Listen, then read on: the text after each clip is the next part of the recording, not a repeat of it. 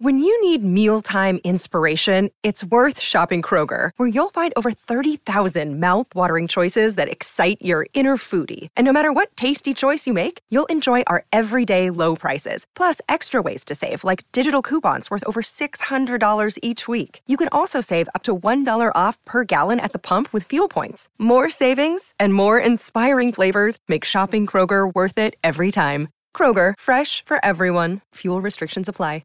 We had further Kiwi success, and we're not too far away from catching up from the driver of the winner of the Hondo Grattan Stakes. It was for $50,000, and this is what Repbulican Party did. Holmes all dressed up but can't get to the party for the moment.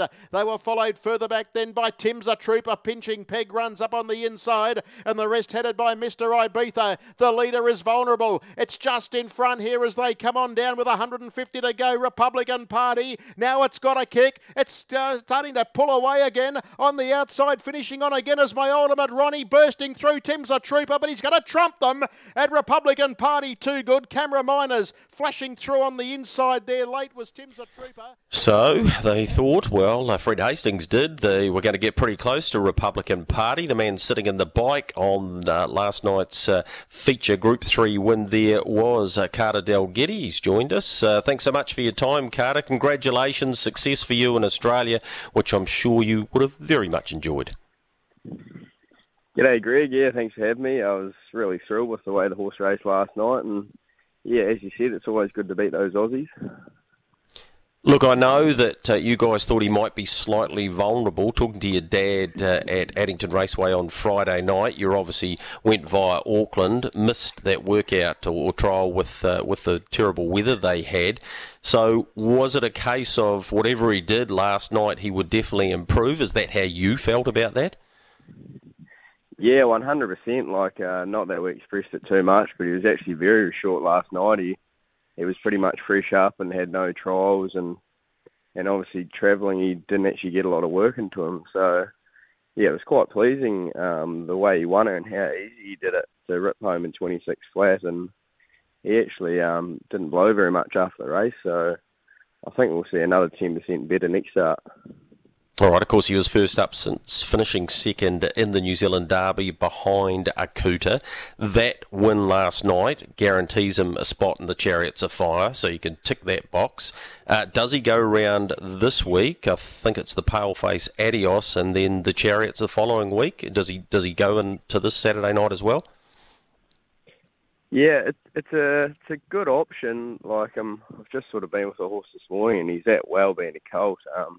I probably wouldn't hurt him another run, but it's probably something we're going to make the decision tomorrow afternoon, whether or not we go in it. But in saying that, it will be a very hot field with a couple of other Melbourne horses to jump in it, and then a few Sydney ones will be there too. So whether or not he wants another one, or we can just give him a bit of work here at home. So yeah, it's to answer your question, we're not 100% sure, but we're probably leaning towards just going straight into the Chariots.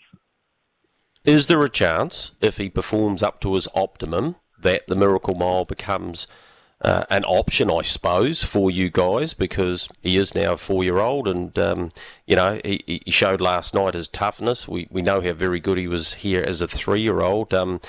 Or is it not really thinking that much further down the track? Let's just take each race as it comes and he'll soon tell you whether he's ready to take on that sort of company. Yeah, probably a bit of both, to be honest, Greg. We'll obviously focus on Chariots of Fire in 2 weeks, but I think it'll be good to actually line up against Captain Ravishing, because obviously he's just a freak of nature, and this fella here, sort of to get to the bottom of this track, it might be pretty hard to do. So yeah, I think he is ready now. Being a 4-year-old, he's lightly raced and got an impeccable record. So I think he'd be one of those horses. He's been driven on front end quite a bit just because of circumstances, but he's got such high speed. I think he'd really follow a quick speed here at Menangle, and that's what could really, make himself worth it in those big ones if we were to go into them. Well, it's never easy going to Menangle first up. It's never easy leading them up and then powering up as he did inside the last 150. It was great to watch. You're right about Captain Ravishing. Of course, he took out the Bonanza last night at Melton. It was for 100,000. He went 150.9, and he's a scary, scary customer, isn't he? But it sounds like you're not that scared of him. No, you're right. He's obviously a beautiful horse, and he's probably one of the best horses I've ever seen, to be honest. But it's one of those things. We probably wouldn't come all this way if we didn't think we could beat him. So that probably puts it pretty black and white. But it's not going to be easy. Barrier draws will be huge, and yeah, just probably got a lot of faith in our wee horse.